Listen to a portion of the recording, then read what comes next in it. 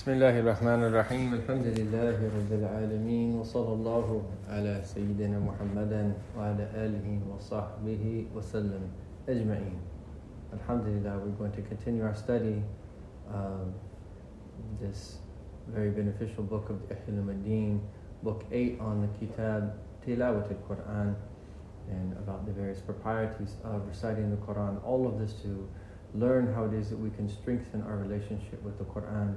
Alhamdulillah, on this blessed day, as you might see in my wet jacket that I'm wearing, Alhamdulillah, mercy is descending. It's raining where we are in Macungie, Pennsylvania, inshallah ta'ala. It's also raining spiritually in the unseen realm from the mercy that Allah ta'ala gives to people during this special month of Ramadan. Every time that the fast is broken, there are 600,000, another narration, 1 million people that Allah ta'ala releases from the fire. And there's many meanings of being released from the fire, and this is why we should be especially cautious to be present with Allah subhanahu wa ta'ala when we break our fasts. It's very easy to be in a state of heedlessness, to be cooking or to be making coffee or to be worrying about, well, maybe not in these days, getting to where you need to go. In other days when you're invited to iftar, you're racing last minute to get somewhere. But we should really try to do that to the extent possible ahead of time, so that those last 3 or 4 minutes that we are in a state of penitence and asking Allah Ta'ala to forgive us, and that being present with Him subhanahu wa ta'ala. And one of the beautiful things that we can do is to repeat these blessed words, and this was done where I studied in Tarim in Hadramaut, and they recite throughout the day, but especially just before iftar. أشهد أن لا إله إلا الله نستغفر الله نسألك الجنة ونعوذ بك من النار. They repeat that 3 times, and then they say اللهم إنك عفو تحب العفو فاعف عنا 3 times. And so this is a very good practice to do with your children at home, with the group that you are breaking your fast with, so that we can be present with Allah subhanahu wa ta'ala in those last moments. May Allah ta'ala bless us, and may He strengthen our relationship with the Quran in this blessed month, Ya Arhamar Rahimin. So we are now on the Adab al-Sadis, the 6th etiquette that Hujjat al-Islam Imam al-Ghazali mentions. And this is an etiquette that is of the utmost importance, and it is one of the abandoned sunnahs, the sunnah al-mahjura of the Prophet Muhammad sallallahu alaihi wasallam, and it is a sunnah that is so important. There is a direct relationship between the number of people in the ummah that are observing the sunnah and the good that comes to the ummah. And the more the people there are, the more good that's going to come to the ummah. The less there are, is that the less good that's going to come to the ummah. And this is nothing other than the sunnah of buka, weeping for the sake of Allah Ta'ala. And so he mentions this is one of the outward etiquettes. And Allah Subhanahu wa Ta'ala mentions in the Quran, وَإِذَا تُتْلَى عَلَيْهِمْ آيَاتُ الرَّحْمَنِ خَرُّوا سُجَّدًا وَبُكِيًا. When the signs, the verses of the All-Merciful are recited to them, they fall down prostrate and weep. And as one of the Salaf used to say, هذه السجدة فأين البكاء? This is the prostration, so where is the weeping? In this verse, خَرُّوا سُجَّدًا, they fall down prostrate. وَبُكِيًّا, and they're in the state of weeping. And this is something that you and I need to bring into our religious life, and to realize that a sign of a hard heart is the fact that we don't shed tears. This is a very healthy thing to do. One of the healthiest things of all to do spiritually is to weep for the sake of Allah Tabaraka wa Ta'ala.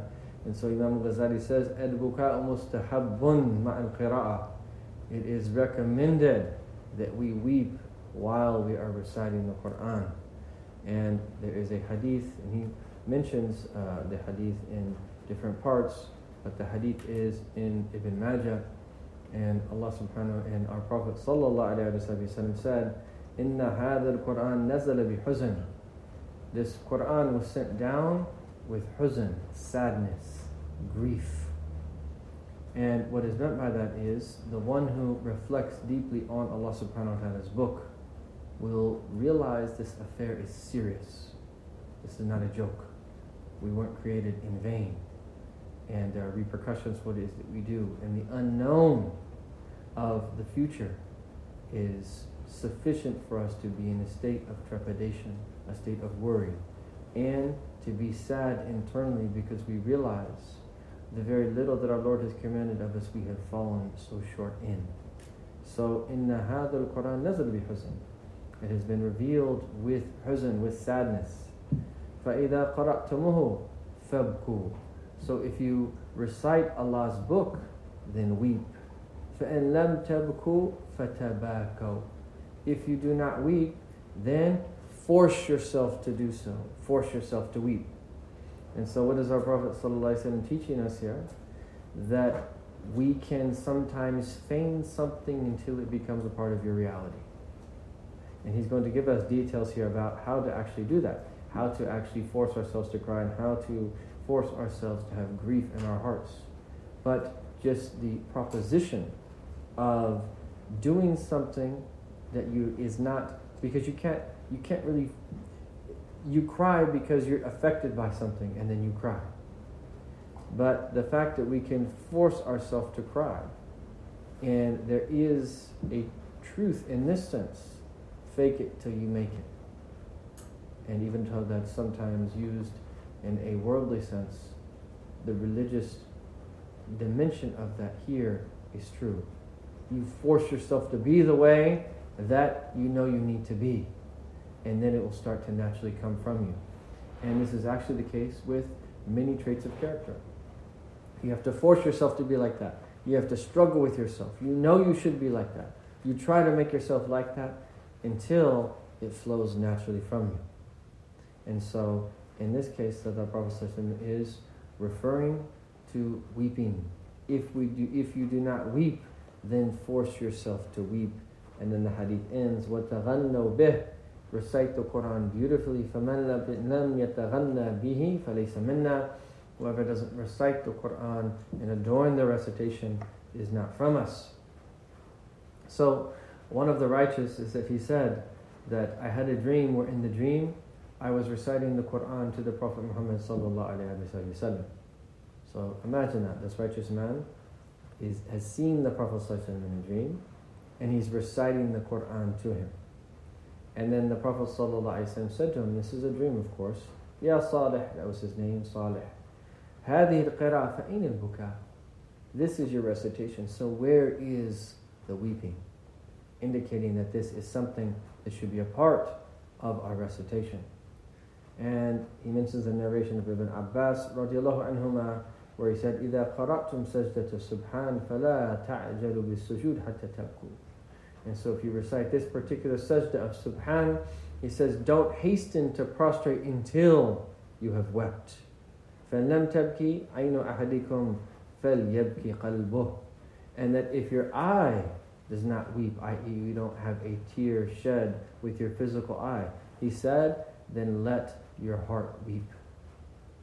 And so open up the door for us to understand another dimension of weeping. You can weep in your heart. And sometimes even if we're not weeping outwardly, we could weep in our heart. And the ideal is to join between the two. So then Imam Ghazali, what does he do? He says, the way to force yourself to cry is the following. In yuhdira qalbahu al-huzn, you bring to heart sadness, grief. Because when there's huzn, when there's sadness in the heart, naturally someone's going to tear up. And then the key then is, how do you bring huzn to the heart then? And he tells us how to do that as well. And so if we have grief or sadness in the heart, we'll naturally weep. So then the key is to bring this huzn to the heart. And we can do that in the following way. He says, إِنْ يَتَأَمَّلْ مَا فِيهِ مِنَ التَّهْدِيدِ وَالْوَعِيدِ, is that one reflects deeply upon the various warnings or threats in Allah Ta'ala's book, as well as His promises. reflect deeply upon them. Allah says, this is what's going to happen if you do this. And this should cause us to really change internally. And he says, think upon the mawathiq and the urhud. Think about all of the covenants that have been taken with us, all of the trusts, and what it is that has been placed upon our shoulders and what it is that we have to do. So when we think about this and we think about these various verses, and the verses of threats, the verses that have promises in them, we think about the various covenants that we have to fulfill. We think about the various, all of the different things that Allah Ta'ala has made binding upon us. And then we think about our own taqsir. We think about our own shortcomings in relation to fulfilling His commands, in relation to fulfilling His prohibitions subhanahu wa ta'ala. Naturally the heart will then be in a state of grief and sadness. If we're people of Iman, that's going to have to be the state. And don't get disillusioned if you try to do this one time and it doesn't work. Do it a second time, and a third time, and a fourth time, and a fifth time, and rely upon Allah Ta'ala, and you will see it will have an impact upon your heart eventually. And how this is incredibly practical advice that is radiant and beneficial for us, and those moments that we spend implementing this will be some of our best moments of life. And keep in mind, one of the seven people who will be under the shade of the throne of Allah subhanahu wa ta'ala is someone who sheds a tear when they are alone in the remembrance of Allah subhanahu wa ta'ala out of fear of Him Jalla Jalaluh. So these tears are weighty in the scales, and these tears will be a means of great good for us in this world and the next. So he says, فَيَحْزَنِ لَذَلِكَ لَا مَحَالَ وَيَبْكِي. Then naturally we will come and we will start to cry. So then he says, فَإِنْ لَمْ يَحْضُرْهُ حُزْنٌ وَبُكَاء كَمَا يَحْضُرْ أَرْبَابَ الْقُلُوبِ الصَّافِيَةِ. He said, but then if we still find that when we do this, we're not in a state of grief, and we don't start weeping as the way that the pure-hearted do, and the way that they have these traits in their hearts, he says, فَلْيَبْكِ عَلَى فَقْدِ الْحُزْنِ وَالْبُكَاءِ. Then we should weep for the fact that we're not weeping, or for the fact that we don't have this spiritual grief in our hearts. فَإِنَّ ذَلِكَ أَعْظَمُ الْمَصَائِبِ. Because that's one of the greatest calamities of all, is that we are bereft of this. So this is what he says, and this is in accordance with the Quranic guidance. We quoted the first verse that came before in Surah Maryam, and Allah Ta'ala also says, وَيَخِرُّونَ لِلْأَذْقَانِ يَبْكُونَ وَيَزِيدُهُمْ خُشُوعًا. And they fall down on their faces weeping, and it increases them in humility. And so this is part of our recitation. And one of the things that I will say there, generally speaking, this should be done privately. And if it overwhelms someone while they're with other people, then that is fine. But when we're with other people, we should try to weep in our hearts. And we're alone, we should weep openly. And especially when we're trying to force ourselves to weep, we should do this privately and between us and Allah subhanahu wa ta'ala. So then the next etiquette, this is the seventh etiquette. Imam Ghazali says, إِن يُرَاعِيَ حَقَّ الْآيَاتِ, is that we should make sure that we take great care to observe the right of the various verses. And he means specifically here the verses that when you recite them, that then you prostrate. So you recite the verse and then you prostrate. And this is what is called an ayah of sajda. And the sajda, the prostration itself, is called the sujood tilawa, the prostration of recitation. And whether we are the ones reciting, or whether we are hearing someone else recite, and of course Imam Ghazali is a Shafi'i, so he's going to be presenting the Shafi'i opinion, and all throughout this discussion, is that we recite when we prostrate when we are the ones reciting, just as if we hear someone else reciting, we prostrate as well. And he said that you don't prostrate unless that you're in a state of tahara, according to the Shafi school. And it is a prerequisite to prostrate to be in a state of purification. And he says in the Quran there are 14 places where when we recite those verses that we then prostrate, and some ulama say 15, and some ulama say different numbers as well. And he says in Surah Al-Hajj there's 2, and the sajda in Surah Sad, according to the Shafi'iyah, is not a place where we prostrate, and there's ikhtilaf about that. Some of them include that in the verses where you would prostrate. And then he starts to talk about how it is that we prostrate to benefit from the fiqh that we need to know about it, the legal rulings. He says, "And yesterday we wad ijabati al-ard," is that the minimum that you do when you hear that verse is that you just put your forehead on the ground, i.e. you prostrate. And he said, an even better way of doing that is to say Allahu Akbar. So you say Allahu Akbar, and you don't have to be standing. You could be sitting. You say Allahu Akbar, and then after that you prostrate. And once you prostrate, you make dua in sujood with what is appropriate for the verse that it is that you recited. And so he gives us a couple examples here. So, for instance, if you recite the verse خَرُّوا سُجَّدًا وَسَبَّحُوا بِحَمْدِ رَبِّهِمْ وَهُمْ لَا يَسْتَكْبِرُونَ, they fall down and prostrate and glorify the praises of their Lord, and they are not haughty. They do not show haughtiness.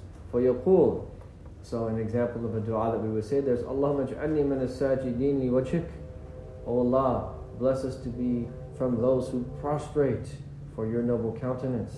Al-musabbihini bihamdak, who glorify your praises. وَأَعُوذُ بِكَ أَنْ أَكُونَ مِنَ الْمُسْتَكْبِرِينَ, I seek refuge in you from being from the arrogant, and amrak, and to arrogantly ignore your command.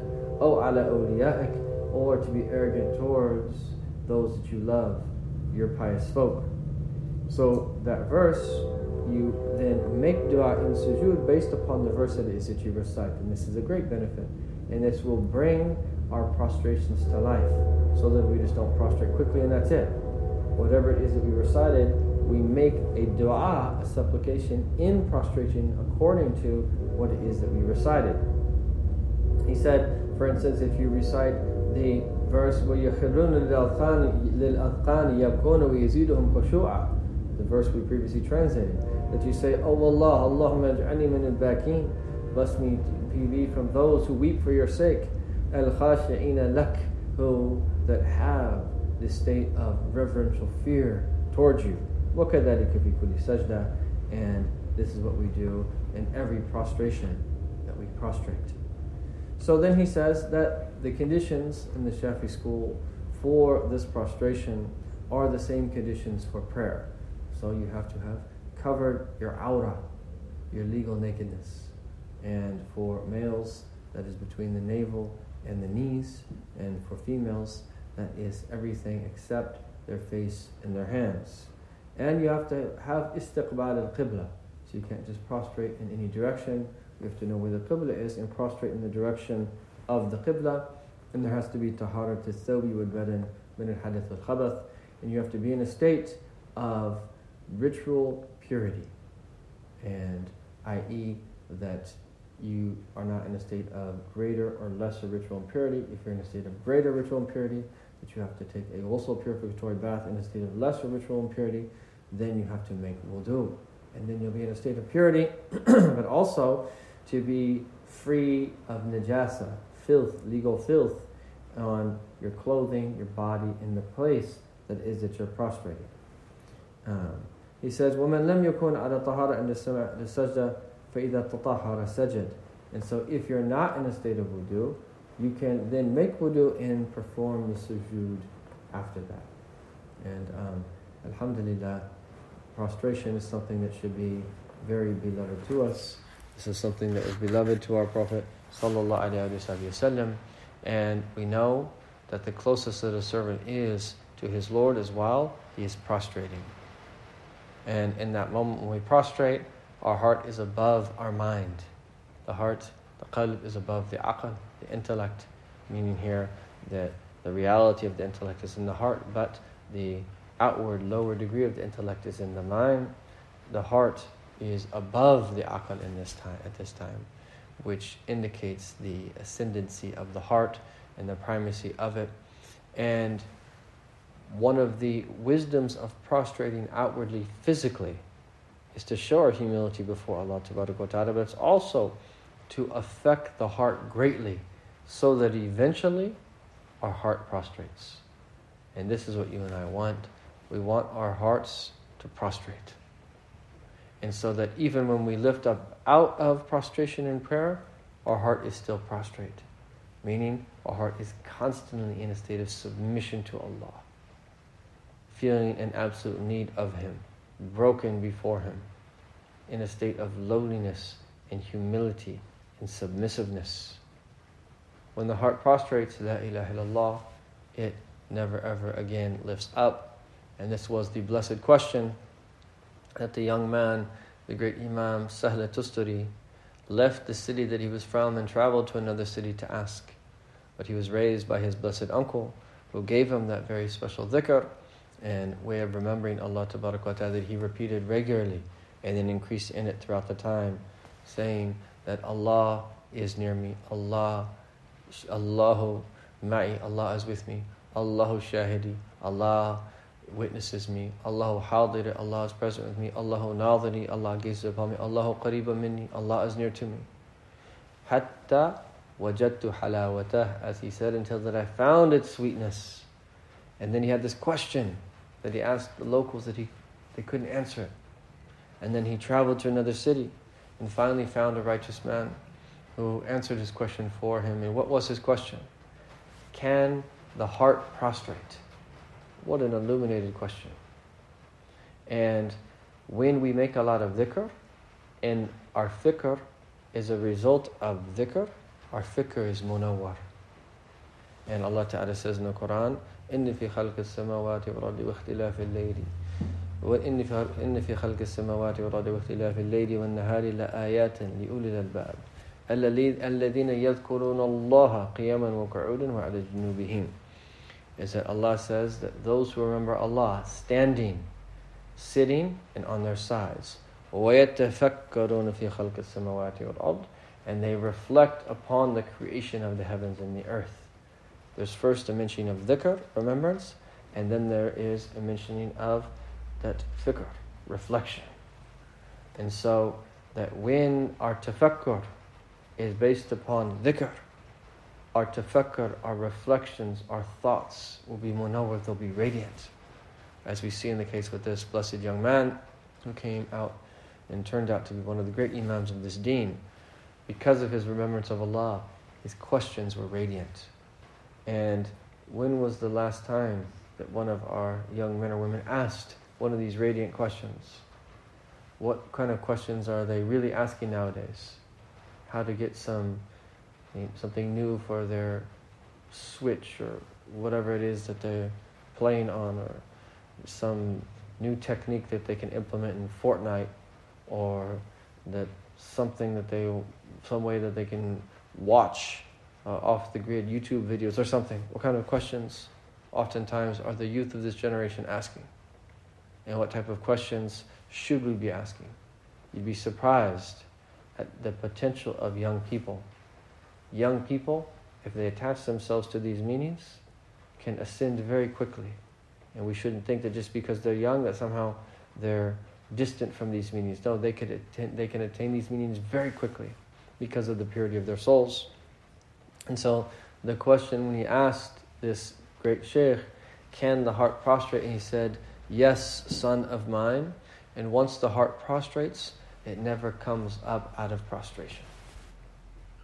And so every time that we prostrate, that we want to do so in a way that we realize our absolute need of Allah subhanahu wa ta'ala, and that we should especially prostrate for these 14 or 15 times in the Quran.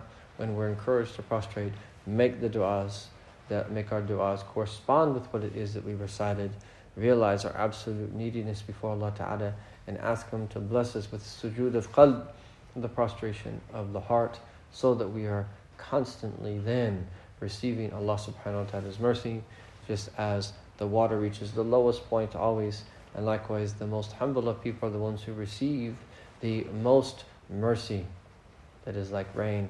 May Allah tabarak wa ta'ala give us tawfiq and bless us with all of these etiquettes. We will continue on insha'Allah ta'ala. Next session we will get into what it is that we say in the beginning of our recitation. We'll speak a little bit about reciting audibly, and then move on to the 10th etiquette, inshallah ta'ala, of the outward etiquettes before we then transition into the inner etiquettes. May Allah subhanahu wa ta'ala give us tawfiq and bless us in all of our affairs.